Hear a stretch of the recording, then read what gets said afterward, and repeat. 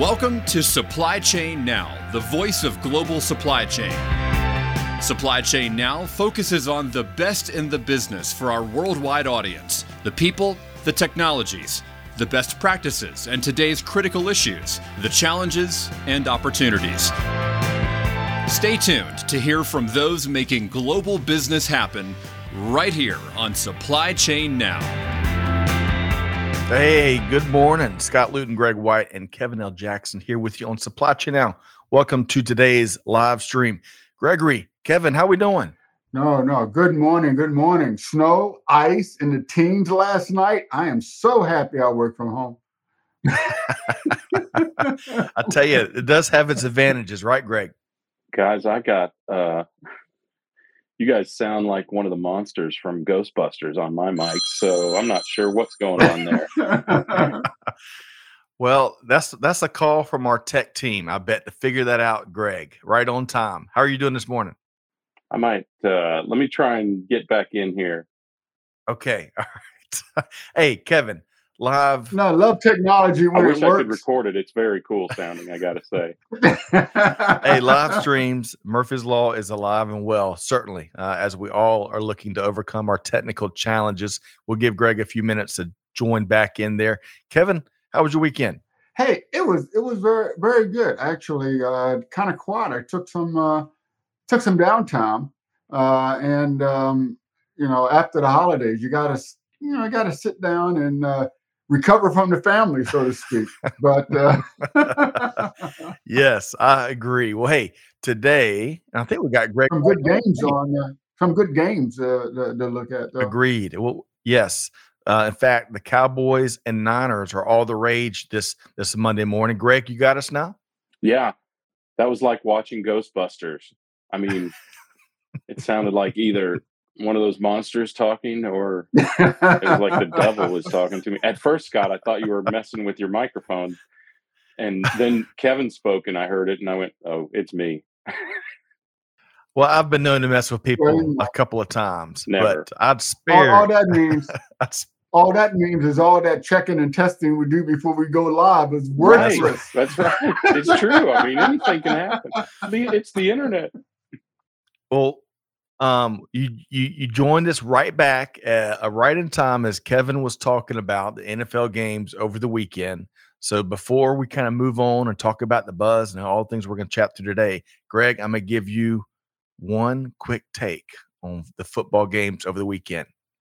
Remember this trivia point. Who was the last NFL player to sack Ben Roethlisberger? Mike Dana. With the Chiefs. Yeah, like a second string defensive tackle for us. So, okay. So I'm going to win. He got himself into the record books by doing that. How about that? By doing that. Well, lots of great games. Love the playoffs. And, of course, the Chiefs look strong, getting ready to maybe make another Super Bowl push. But, folks, today it's about the Super Bowl of supply chain, right? The supply chain buzz. Digital Transformers edition, which is really important. Kevin L. Jackson joins us the third Monday of each month. Of course, Digital Transformers is the podcast that knows no bounds, taking no prisoners. It's been very popular. Enjoyed the work there, Kevin. But hey, on today's buzz, we dive into some of the leading news of the day. Again, every Monday at 12 noon. We're gonna probably focus a little bit more on technology here today, which I always learn a lot between Greg and Kevin right there. But buckle up and get ready because we want to hear from you too. Now, we're going to say hello to a few folks. We've got a bunch of folks chiming in, including Kelly Barner, the birthday girl. Kelly Barner is with us here today. Kelly. Happy 25th. Birthday. Yeah, that's right. Happy 25th. How many 25ths is that? No. Well, Kelly, Second big friend of the show. 25th birthday. Big friend of the show, great personal friend, professional colleague, and we're actually going to be talking about one of her most recent collaborations towards the end of the buzz. But hey, before we get started, speaking of birthdays and what we recognize on the third Monday of every year, it's Martin Luther King Jr. Day here in the U.S., third Monday of January each year, where we pause to reflect on the incredible extraordinary legacy of an exceptional human being. And that's where I want to start here today. Greg and Kevin, there's so much, gosh, here in recent months, as we've touched on his journey and other podcasts, there's so much. But Kevin and Greg, what comes to mind as you reflect on the one and only Martin Luther King Jr.? Kevin? Well, actually, I really, he really changed. He changed everyone's world, to be honest. But I was in the choir. I was like 11 years old when he got assassinated, right? And I was at a children's choir rehearsal at St. Stephen's Church in Neptune, New Jersey, and the streets just erupted. And I didn't really know what was happening. And I couldn't get home because of all the chaos that was going on in the streets. And my pastor took us to his house so that we can be safe. And later my parents came to retrieve me. But that was my first realization of how the broader world can deeply affect one's personal life, right? News didn't mean much to me as an 11-year-old, but from that point on, what was happening to others was important to me. And the next time I ever felt anything like that was 9/11. So his life really points out the fact that you as an individual can change the world. So, so step up to the challenge and be important, be consequential to the rest of the world as you lead your life. Kevin, I couldn't imagine a better way to kick off the buzz here today. Thank you so much for sharing. Greg? Well, it's a little bit different for me because it was a history lesson for me. I was 2 years old when Dr. King was killed, and I learned about it from my parents and grandparents and in school. And I probably, Kevin, like you did, you learned about what he was doing in school as well, but it was a little bit different for me because I had to reflect back on it. And in fact, doing some studying over the weekend, I don't know that everybody knows this, but his name was actually Michael King Day. And in 1934, his father went to Germany to study Martin Luther, the original former of Protestantism, and was so influenced, so inspired by that he changed his name, Martin Luther King Sr., changed his name to that, and subsequently his son. And I think about some of the famous words of Martin Luther, right? Here I stand, I can do no other. Basically, these are the principles that I stand on. I can do nothing else but stand on these principles and protect and guide and reflect them. And I just remember that statement so clearly and think about how, at least what I learned of him. And of course, everyone knows now that was the way that he was, right? It was about not fighting. You almost don't want to say the word fighting when you think of Martin Luther King, because it was resisting, right? It was aggressively resisting and outwardly and openly and peacefully resisting oppression. And I think that,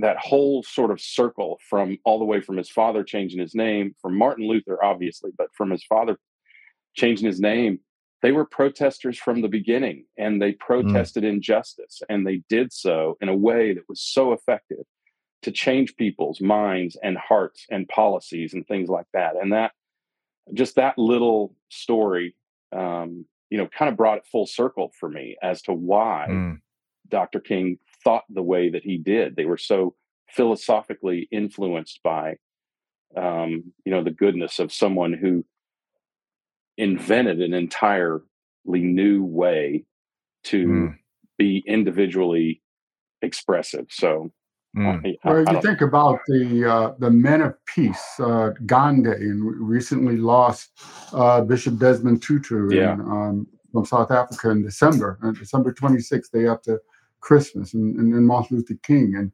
how these men of peace have really changed the entire world. Agreed.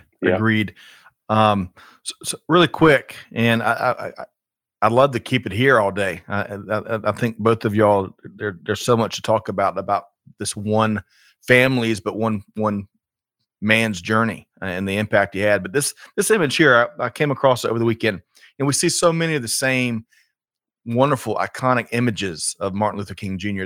This was new to me, and this really captured, a special moment with his family. This was taken, I think, May 1956, and this was in Montgomery. He was in his mid-20s. He begrudgingly and surprisingly had around this time had been voted president of the Montgomery Improvement Association. And a big reason for that is others were fearful of the retribution from the community. But he took it on it in the mid-20s. Imagine doing what he's doing starting in the mid-20s. So special man, special family that also sacrificed, incredible historical impact. And one day is never enough. But I think the challenge that we all have is to reflect and act on the legacy year-round of Martin Luther King Jr. and his family. So thanks so much, Kevin and Greg, for sharing y'all's thoughts here today. And there's so much more, as we all know, to that story. Okay, on a much lighter note, it feels crazy going from Martin Luther King Jr. to global supply chain, but to anything, right. Really, that's right. Yeah. But hey, that is what we do here, and we welcome. Hey, we want to make this conversation. We welcome all of y'all's thoughts that are in the cheap seats, the skyboxes, as it were. We're going to say hello to a few folks here in just a minute, but we want to offer up lots of learning opportunities, starting with tomorrow's webinar with our dear friend Jeremy Bodenhammer, talking about survival. When it comes to warehouse automation, your survival guide to modern warehouse automation, adapt or die. So check that out tomorrow at 12 noon. We've got Infor with a live stream this coming Wednesday at 12 noon, talking about what's worse, bad news about your supply chain or uncertainty about your supply chain. Corinne Bursa will be joining me for that. That's a tough call, isn't it? I mean, really. That is a tough call, yeah, isn't it, Greg? And we're going to be out in Vegas. We invite you to join us in early February as we're out with the Reverse Logistics Association Conference and Expo. I think it's their 18th straight annual conference. So we look forward to continuing investing in the coverage of returns management and reverse logistics, which we've been doing for a couple of years now.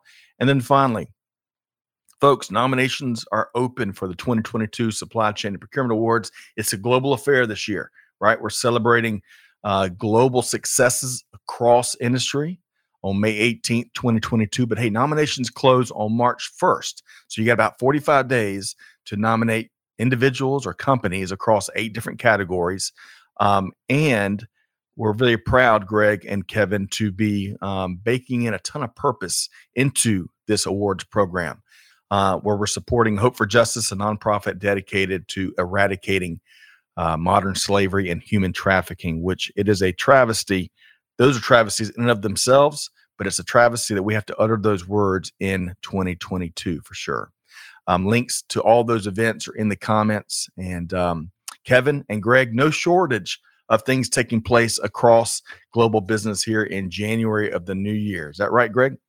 Agreed. And a ton of recognitions. I mean, this is kind of the month where people reflect back on the previous year and look forward to the rest of the current year. And we're seeing a lot of that. And I think we're starting to see some realization. Some of the things, Scott, we have been talking about, and we've been talking about since the pandemic started, and Kevin's been talking about for nigh on a decade, right? Get your technological house in order, get your processes in order, right?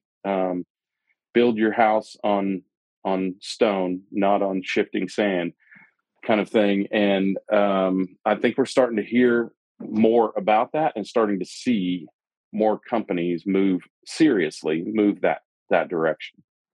Agreed. I'm just going to follow in Kevin's footsteps and trust the path. Kevin, your response to that?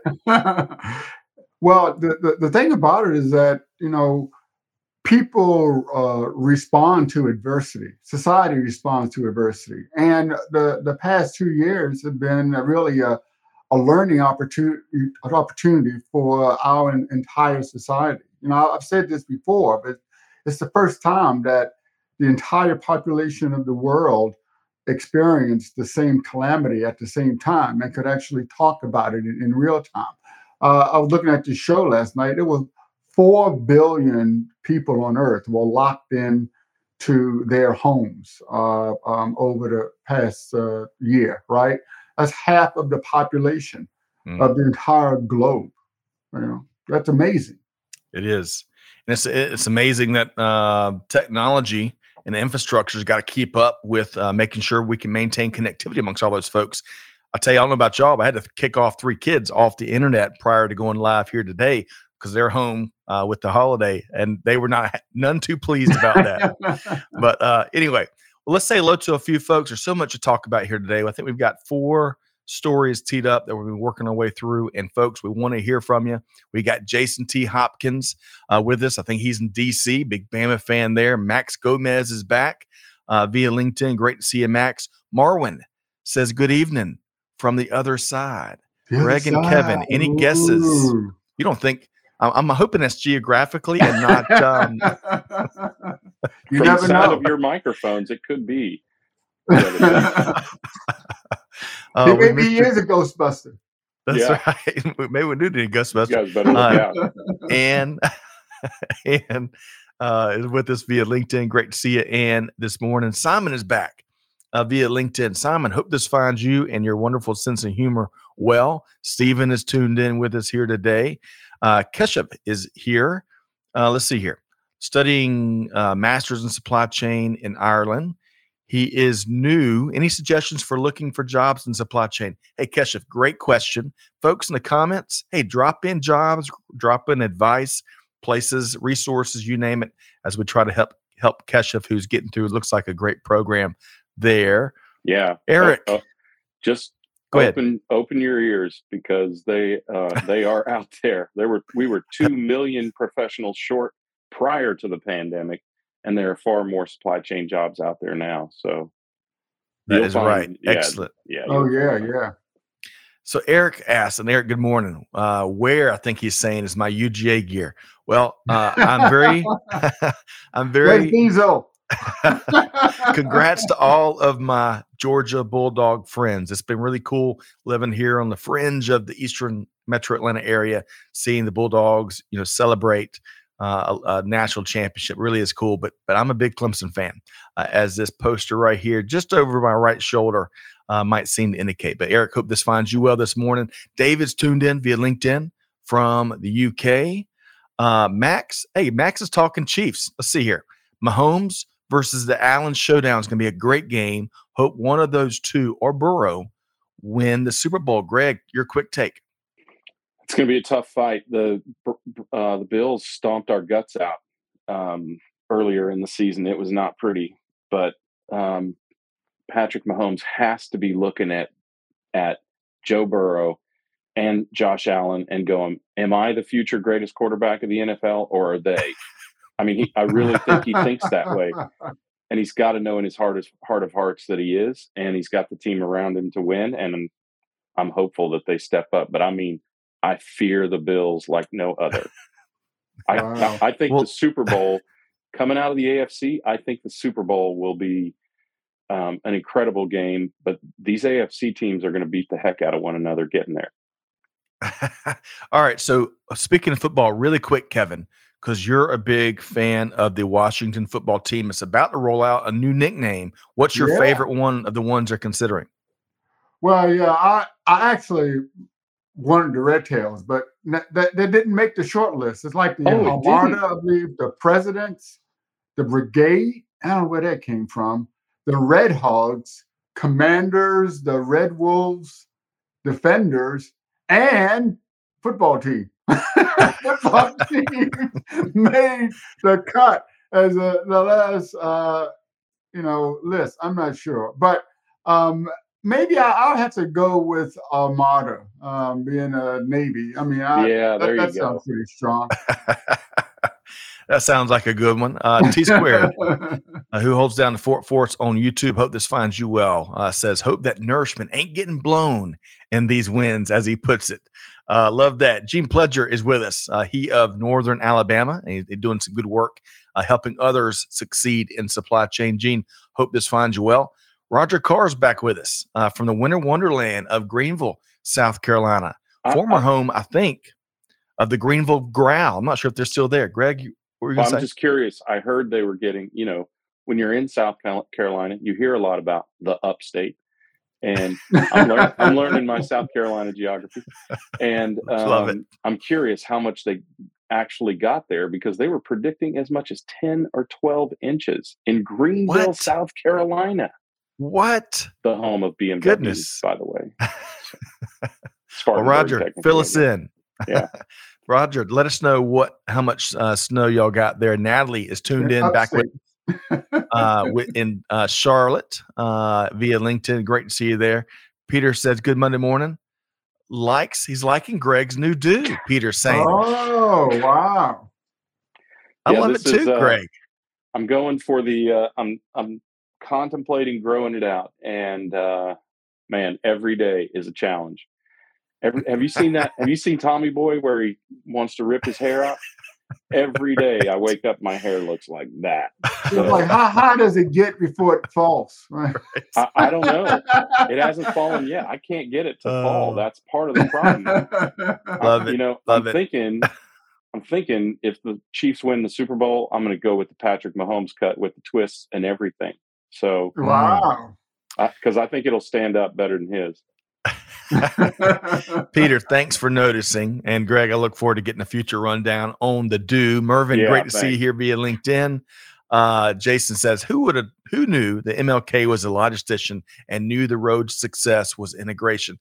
That's a great comment. And I cannot remember the gentleman's name, but there was a logistician on the March on Washington, and we did a podcast about it, and we uncovered some really new aspects of one of the biggest historical events on record, certainly across the country. Yeah. Let's see here. Roger says, as a bivocational minister, my favorite quote from Martin Luther King Jr. was, quote, darkness cannot drive out darkness. Only light can do that. Hate cannot drive out hate. Only love can do that. Excellent. My favorite of all of his quotes ever. It's a good one. Yeah. And finally, and I love all the feedback we're getting. Y'all keep it coming. We've got a lot of stories to work through. Helmet, thank you so much. I've enjoyed your submissions. You've sent some articles and some takes across social.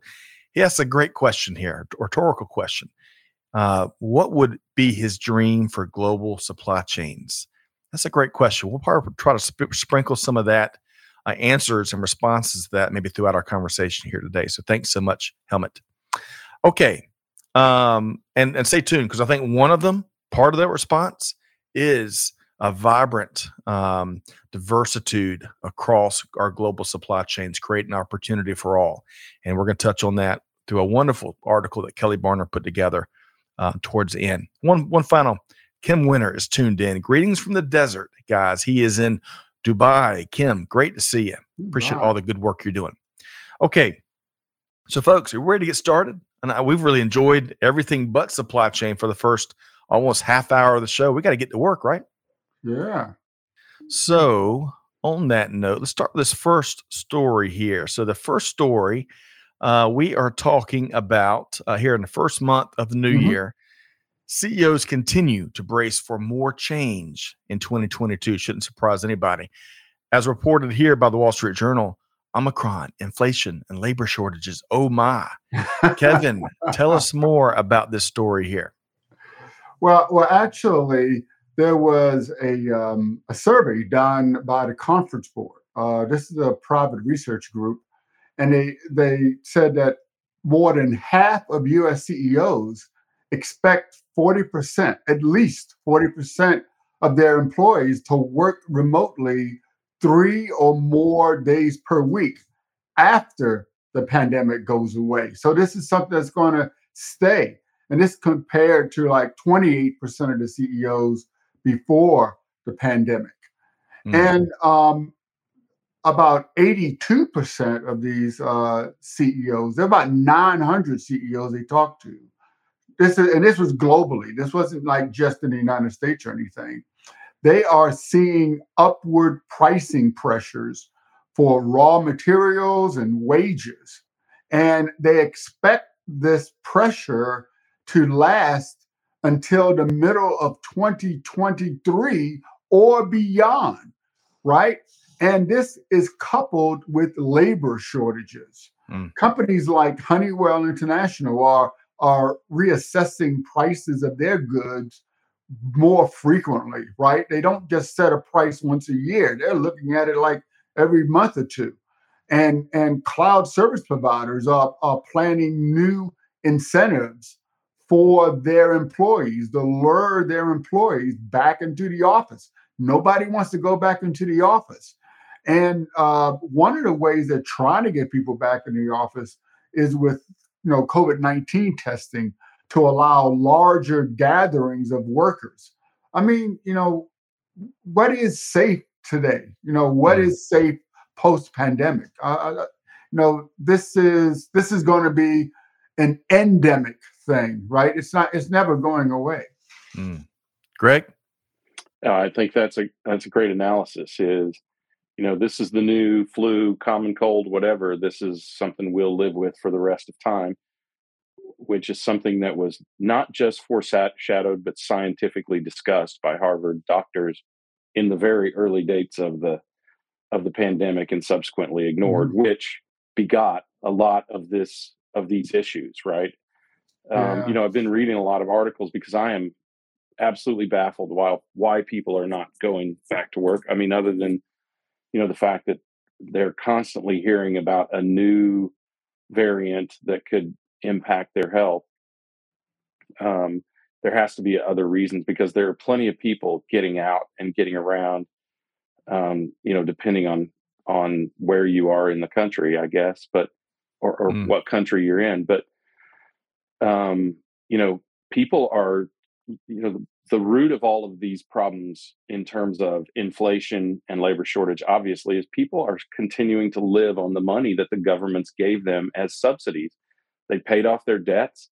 They packed away savings, which I didn't even think about people would do, with a genius on their part.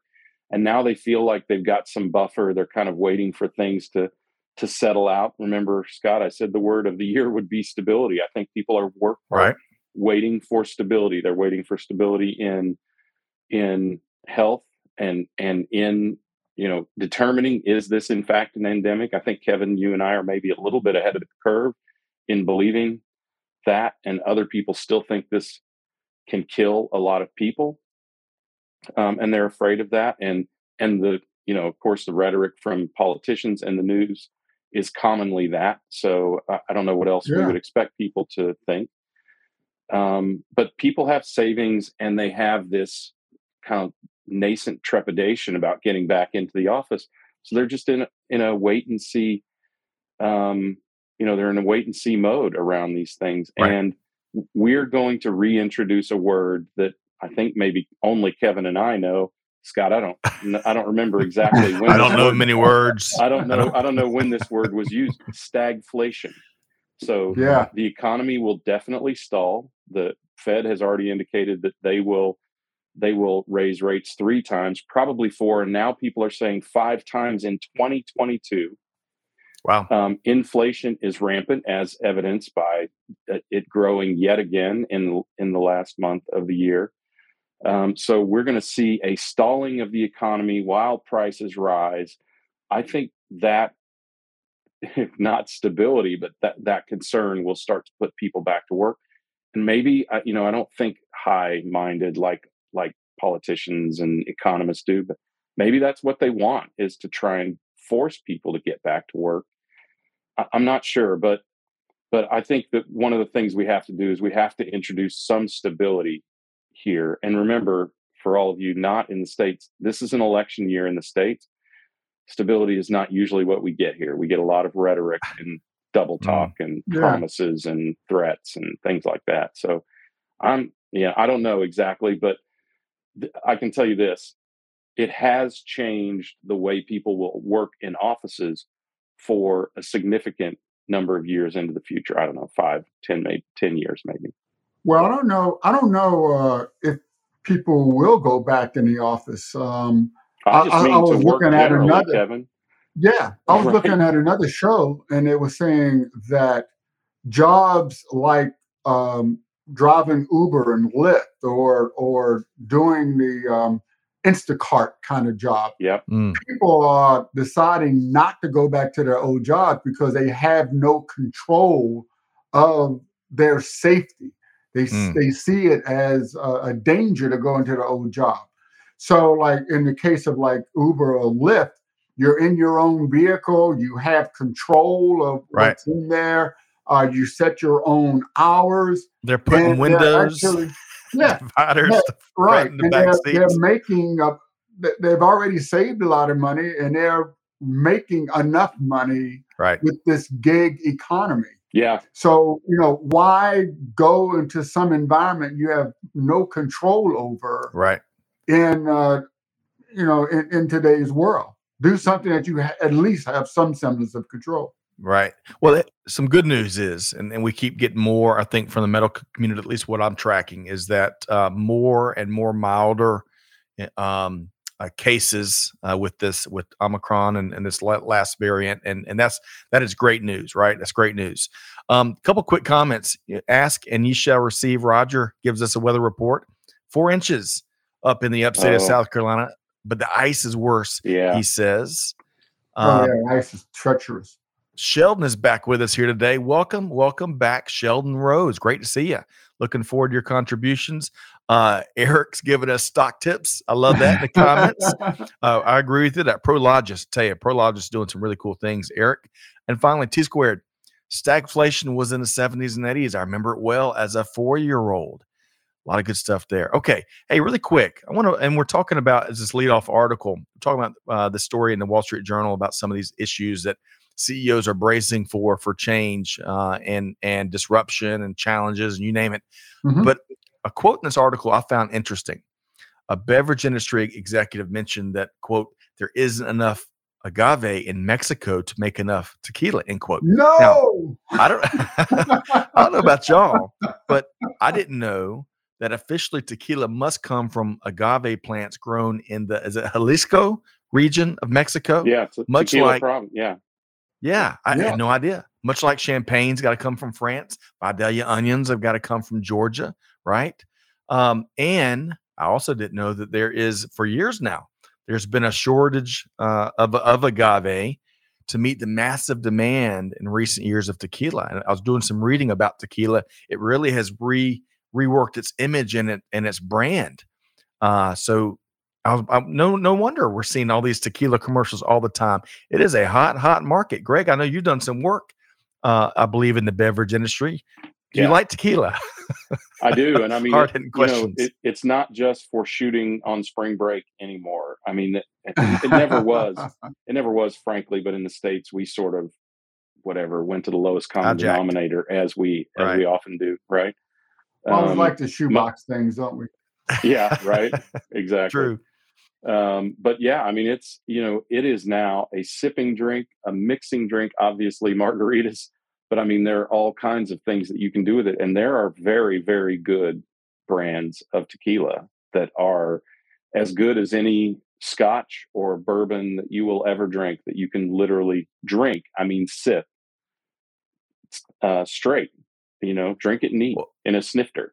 So it's not just for shot glasses. That's right. The other thing is the process for not just growing, but then processing the starches that come out of the plant takes a long time. And so there's been a lot of fighting over the acreage in Jalisco, Mexico, as the different brands and companies want to secure their raw goods. It's really, really fascinating. Kevin, your quick response, and we're going to keep driving. I can't wait to have another shot with Greg. Yeah. Well, I think we're actually closer driving distance up to one another now, Kevin. So yes. Come on have down. To make that happen. Yeah. So, of course, Kevin is talking about Tequila Sunrise with the TECH. I'll let Greg do the wink. But lots of great content there. Fascinating interview that Greg did with Kevin, a two-parter. Y'all check that out. Maybe we can put the link in the comments there. A couple quick comments. Speaking of, Tempest says Uber drivers and Lyft drivers can make more than truck drivers right now. Wow, that's a great comment, Tempest. Great to have you back. Natalie says, my latest research project, motivating in a work from home environment. There's a struggle to maintain high team performance, think collaboration, learning, connection, when everyone is working from home. That's a good point, Natalie. Happy to tell you Okay. how I've been doing it for 21 years, Natalie, if you'd Yeah? like to know. That would be a I mean, master class, Greg. I've been dealing with at least hybrid organizations since 2001, and there are some really, really productive ways to do it. Strangely, walking down the beach the other day, I was talking to a lady from, oh my gosh, one of the big universities in Canada, like their most prestigious, which the name just went through my head. Anyway, and she was doing a study on this, on work from home and the dynamics of, and Scott, you often mention water cooler conversations and the value, right, of having someone present and always on, or always in your space to share and bounce ideas off of. I think that is something that is lost and so powerful. I mean, agreed. And emotionally motivating when you get to experience that. So one of the things you have to do is enable that to whatever extent you can. All right. A lot of good stuff there. We're going to have a conversation dedicated on that. Maybe we can pick your brain, Greg, on leadership best practices when it comes from work, the continued work from home. Work from home environment. But really quick, Kevin, I want to keep driving here. We got so much to get to. This next article talking about all the change we're already have been speaking to for the first half of the show. There's been plenty of change across global supply chain, of course. And this really interesting article, I think, quick read from Forbes. Greg Price, a different Greg, points out a few supply chain and strategy trends, easy for you to say, to consider in the new year. Kevin, tell us about this. Well, we're talking about people don't want to go back to the office, right? So there's a labor shortage, but you still need to get the work done. So how can companies deal with this? If you're not going to get the people in, that means more automation. So this is a huge trend, not just in supply chain, but across just about every industry, because increased automation will free up teams from the manual task. And that means you can use humans for what they're best for. So you can do the same amount of work with the same number of people or lower number of people, but the people can focus on high-level strategic work rather than those repetitive tasks, right? Make the robots do the repetitive task. And some of these, time-consuming things like setting appointments and checking shipment status and generating invoices. There's a robot for that, okay? Yeah. Go get a robot. Well said. But also data. One of the most important things we found over the past 2 years as the supply chain crumbled was the lack of access to data. And the fact that this data is just all over the floor. It's all over the place of where your products are, where your raw materials are. So it's really important now, and as we go into 2022, to have more centralized data so that those humans can make better decisions. So because effective supply chains mean pairing data with human expertise. No robots allowed. You need the humans, right? So centralizing data enables the in-depth analysis and reporting that uncovers those inefficiencies and opportunities for improvement. And this also means that there's going to be a continual constraint on capacity across the supply chain. One thing I learned recently that I really didn't think about, but empty containers in the U.S. Like when the pandemic started, and the United States in general imports more than it exports. So all of these containers came to like the port of LA full, and they emptied the containers, but they couldn't get the empty containers out of the port back to the manufacturing ports. Okay. So the empty containers just stayed. And now there's the tens of thousands of empty containers in the ports here in the United States. and the manufacturers that need them, Greg, cover your ears, in China can't put more products because they have no empty containers, right? Yeah. But there's another part of that. China imports most of their food, and food producing countries, like the United States and Mexico and others, have been shipping a lot of food to China, and they use reefers for that to keep the food fresh. Now, the same thing has happened on that side because they haven't been able to get the reefers out of China back to the food producing countries. So, because they can't make money shipping these things empty. So, even if the pandemic goes away tomorrow, there's still going to be a huge constraints on supply chain globally.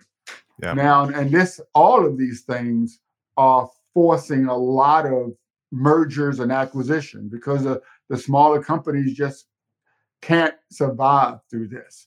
So these trends are going to really be the headlines across 2022. It's never an easy time to be CEO, but certainly this is a much more challenging time. Greg, your talk about your response when it comes to supply chain trends and strategies and some things Kevin's talking about.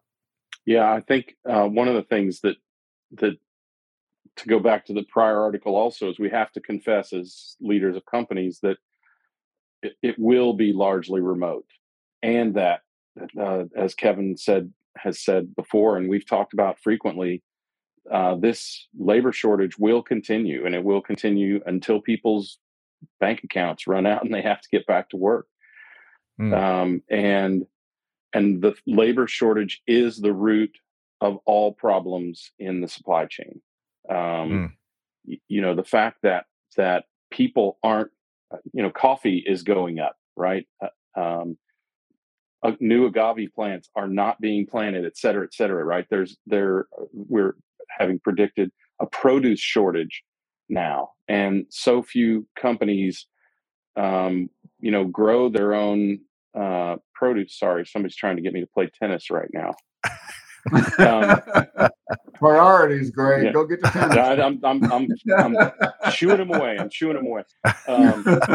It's also too windy. But I think those kind of things are the things that CEOs have to think about. That the world is changing, and that you can't think of the world in the way you want it or the way you wanted it to be in the past. You have to think about how people's psyches have been changed over the course of the last 2 years, and how that changes things. For instance, automation, to Kevin's point, we no longer need ever apologize for automating jobs, because the jobs that Kevin is talking about, virtually no one wants, right? Right.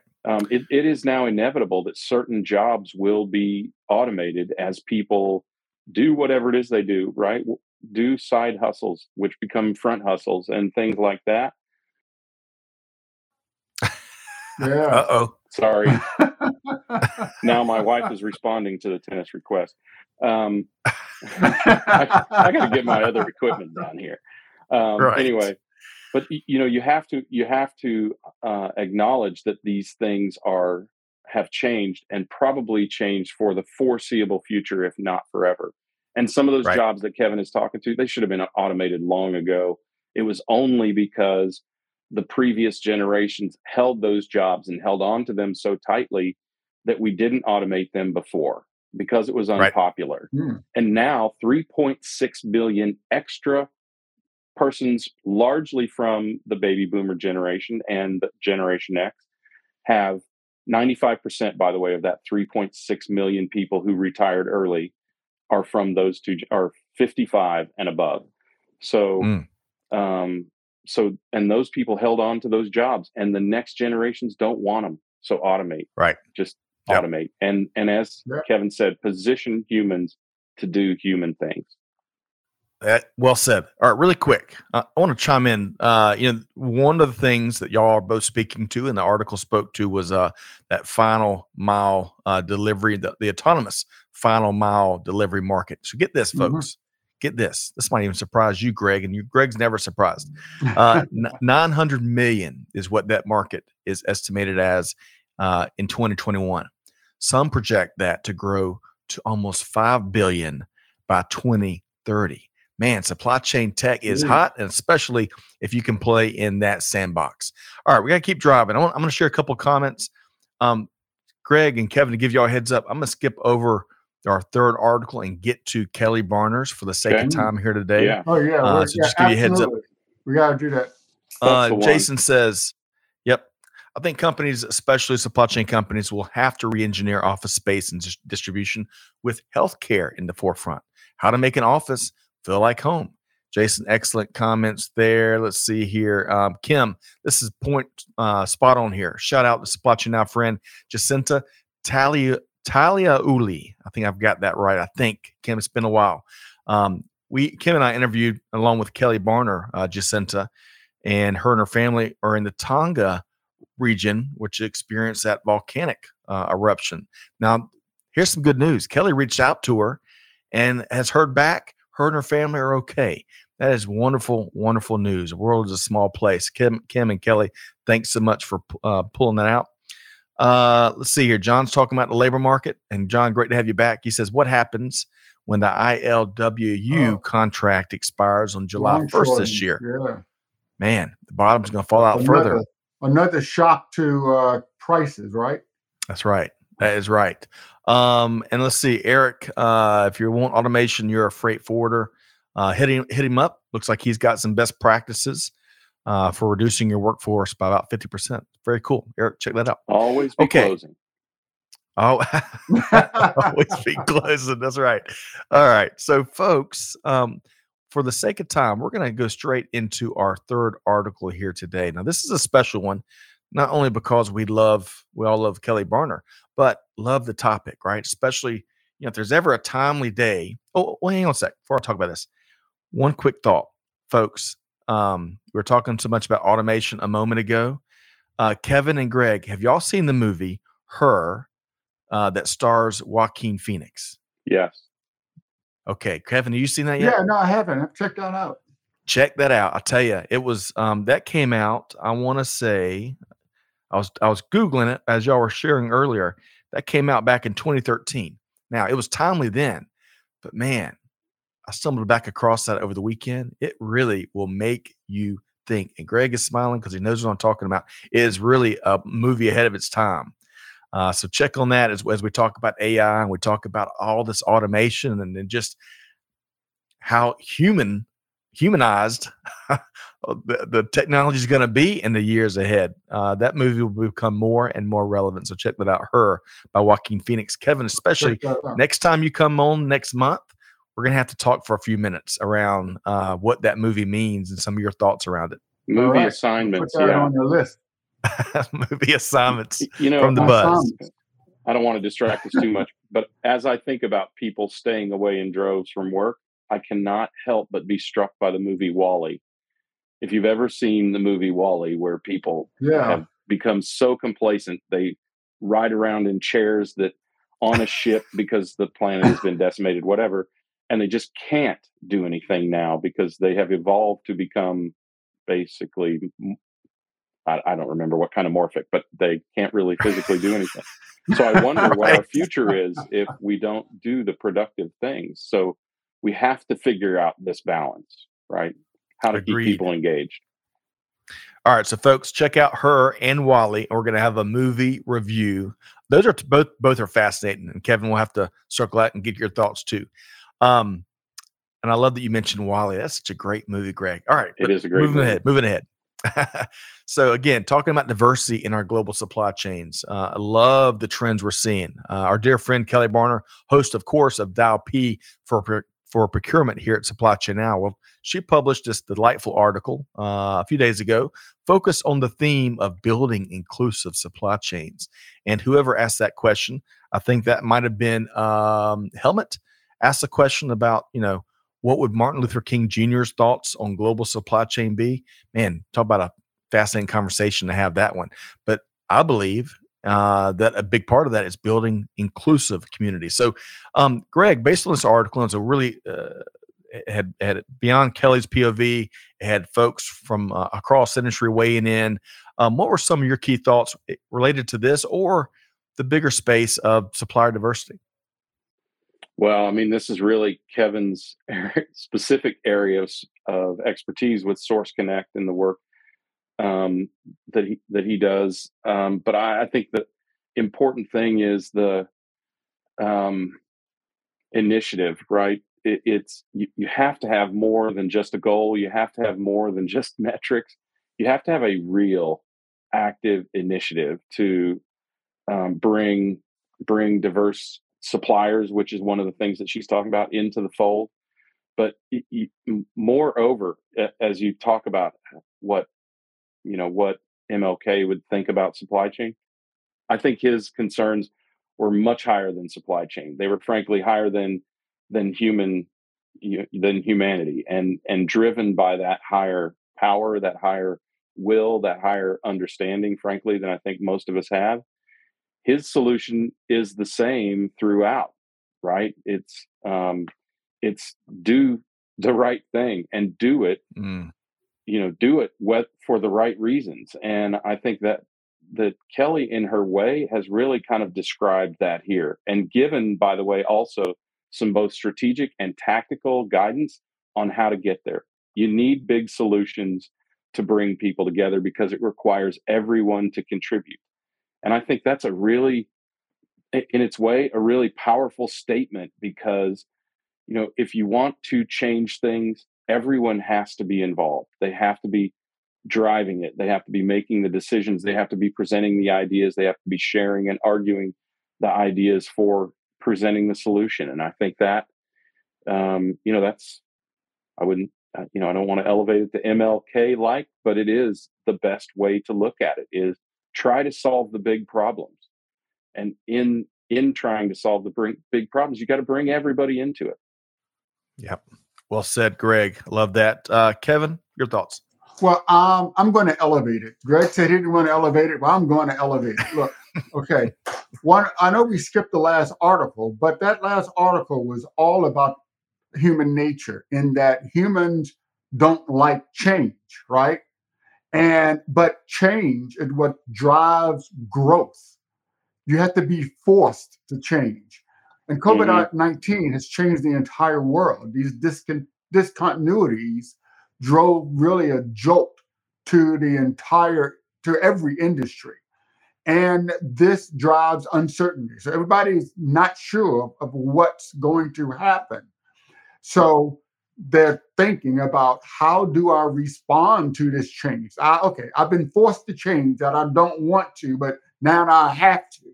So that's another jolt. And the third jolt is, how do I change my long-term strategy to reflect what I've learned so that I can survive in the next normal? Now, these uncertainties drive a growth mindset. And this is really a force for good, because growth sets the trajectory for future where millions more people can prosper and attain greater economic security, more material comfort, and better, higher well-being than before, because this has been forced on us. So growth is an enabler for our progress towards inclusion and sustainability. This helps create well-paid jobs, right? Uber drivers make more money than truck drivers. Truck drivers was a good middle-class job, right? And this generates sufficient funding for things like climate transition. So, jolts are good. Change is good. And we've been forced to make that change. Then this will be towards inclusion and sustainability. So diversity, those that are successful in our global supply chains are those organizations that embrace diversity and inclusion. Well said. Well said. A couple of quick points, and folks, we dropped the link to Kelly's article in the comments. Hey, be a part of the conversation.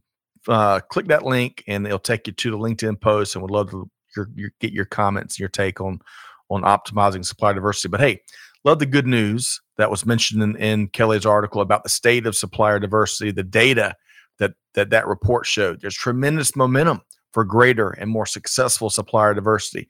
And Greg, kind of along the lines of what you are both speaking, important point that Kelly makes in the article, and I'll quote her, quote, if a supplier diversity program is to last, making a solid business case to the leadership team is essential, end quote. That really important. We need to say that louder for the folks at the back, because it's not just the right thing to do, but it's got to add to the bottom line for it to be sustainable. That's right. So y'all check that out. Check out the link.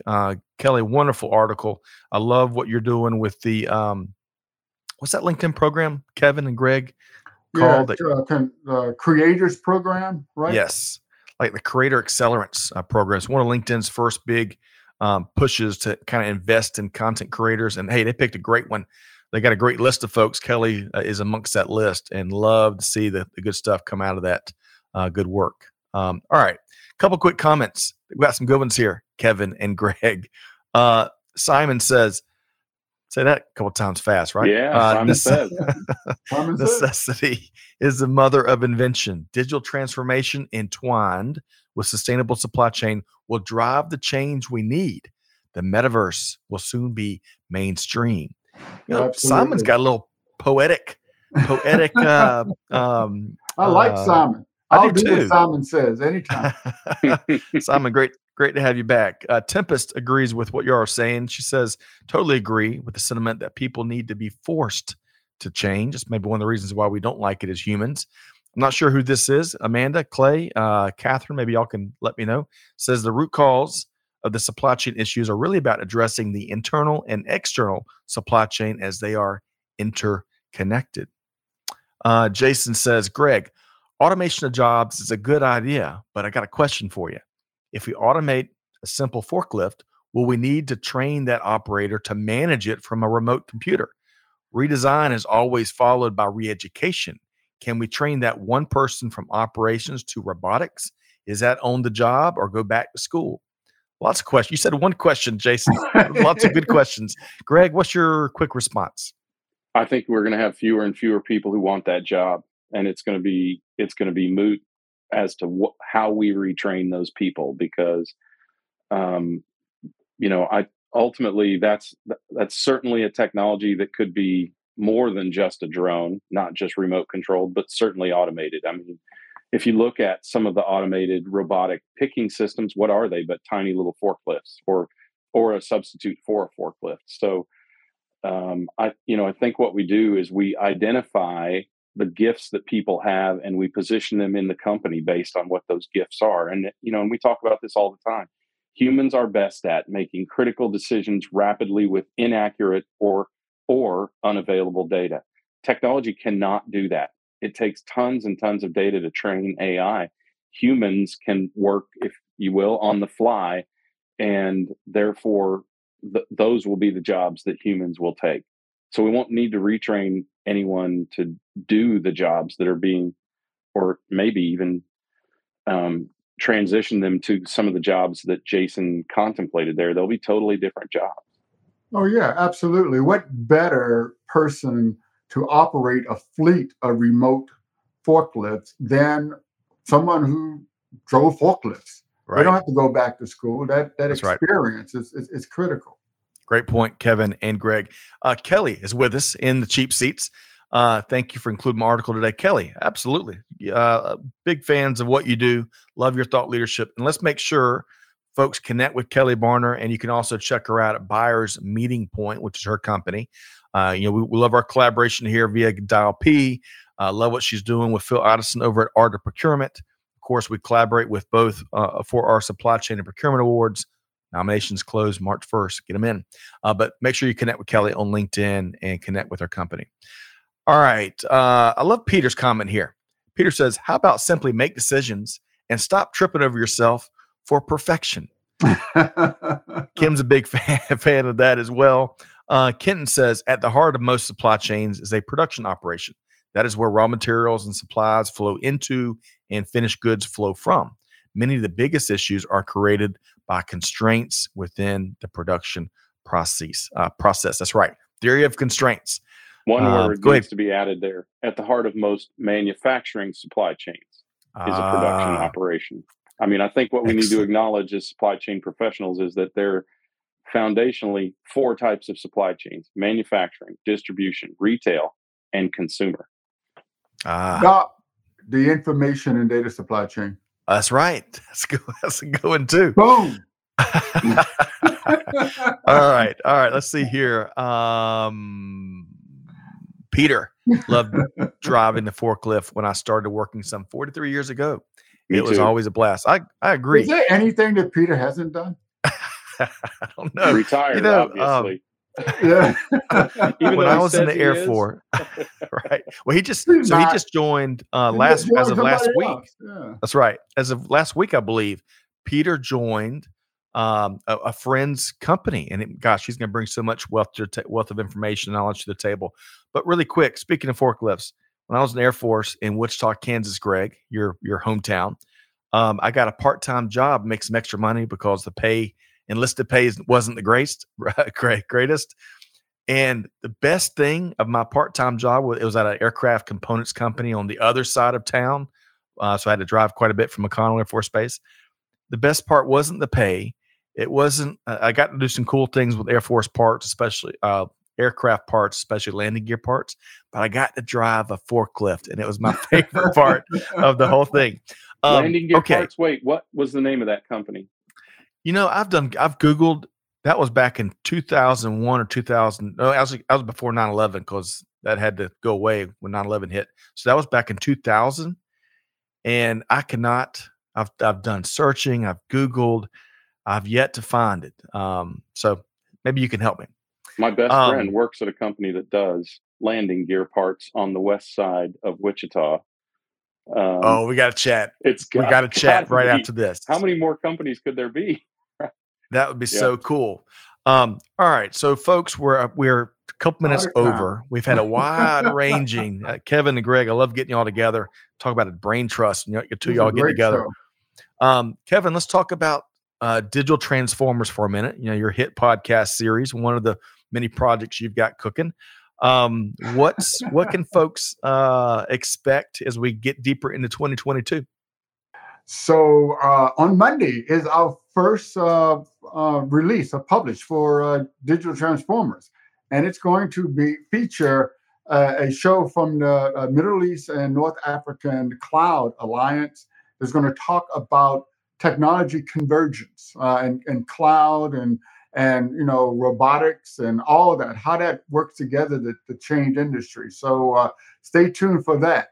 And in February, we have a brand new sponsor, AT&T Business. And in February, we will be featuring AT&T Business on the cybersecurity. They have a special study, a report, cybersecurity report coming out from AT&T Business that's going to focus on healthcare. So and we have so much lined up for 2022. So make sure you follow Digital Transformers. I love it. That's very exciting. Digital Transformers. We talked about Dial P for Procurement, Tech Talk, Digital Supply Chain Podcast. We got a new series launching just around the corner with Billy Ray Taylor. So you look for that, The Winning Link. And Greg, I know that your Hall of Fame career, you've been on a sabbatical a little bit with Tequila Sunrise, but we may just lure you out of that sabbatical. Who knows? Any thoughts? It could happen. Yeah. It's funny. I'm really enjoying sabbatical-ing, and I'm really just finally getting into the leisure part of it, if you can call it that. A life of leisure can be a lot of work, Scott. Right. Well, you know what though, and you well deserved too, and it's been really neat to see you kind of this next phase. But you got so much, both of y'all. But Greg, speaking of entrepreneurs and growth and fundraise, just a whole entrepreneurial journey, you got so much to share. We got to get a crowbar and get it out of that brain. You got too much to give. So it's been really cool to see all those great discussions. Okay.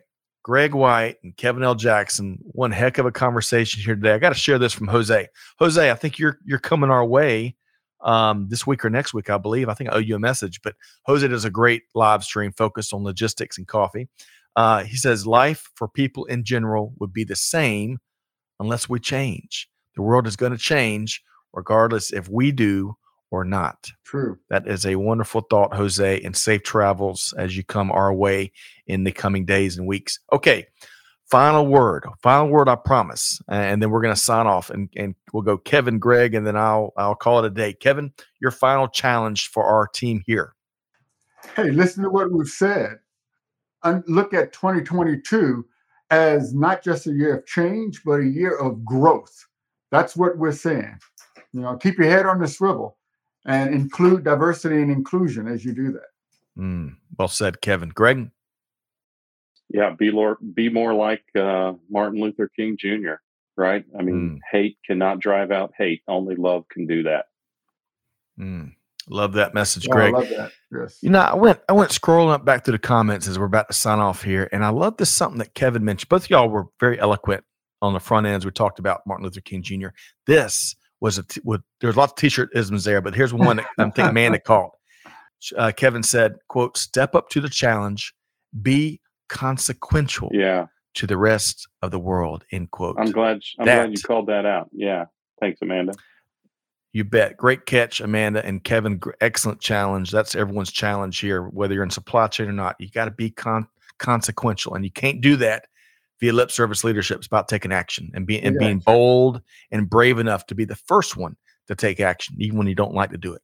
So, folks, wherever you are, we hope you have a wonderful week ahead. Hopefully, you pause for just a second and reflect on what Martin Luther King Jr.'s journey means to you and how it means to your day in and day out actions. I'd listen to Kevin and Greg here a lot. I love how they've baked in that into how they view the world and how they view their daily walk. So, folks, we hope to see you next time. Remember the Buzz every Monday at 12 noon. We're going to sign off here. Big thanks to Amanda and Catherine and Clay behind the scenes for making it happen. Scott Luton signing off on behalf of Kevin L. Jackson and Greg White, challenging you to do good, to give forward, and to be the change that's needed. And on that note, we'll see you next time right back here at Supply Chain Now. Thanks, everybody. All right, bye. Thanks for being a part of our Supply Chain Now community. Check out all of our programming at supplychainnow.com and make sure you subscribe to Supply Chain Now anywhere you listen to podcasts. And follow us on Facebook, LinkedIn, Twitter, and Instagram. See you next time on Supply Chain Now.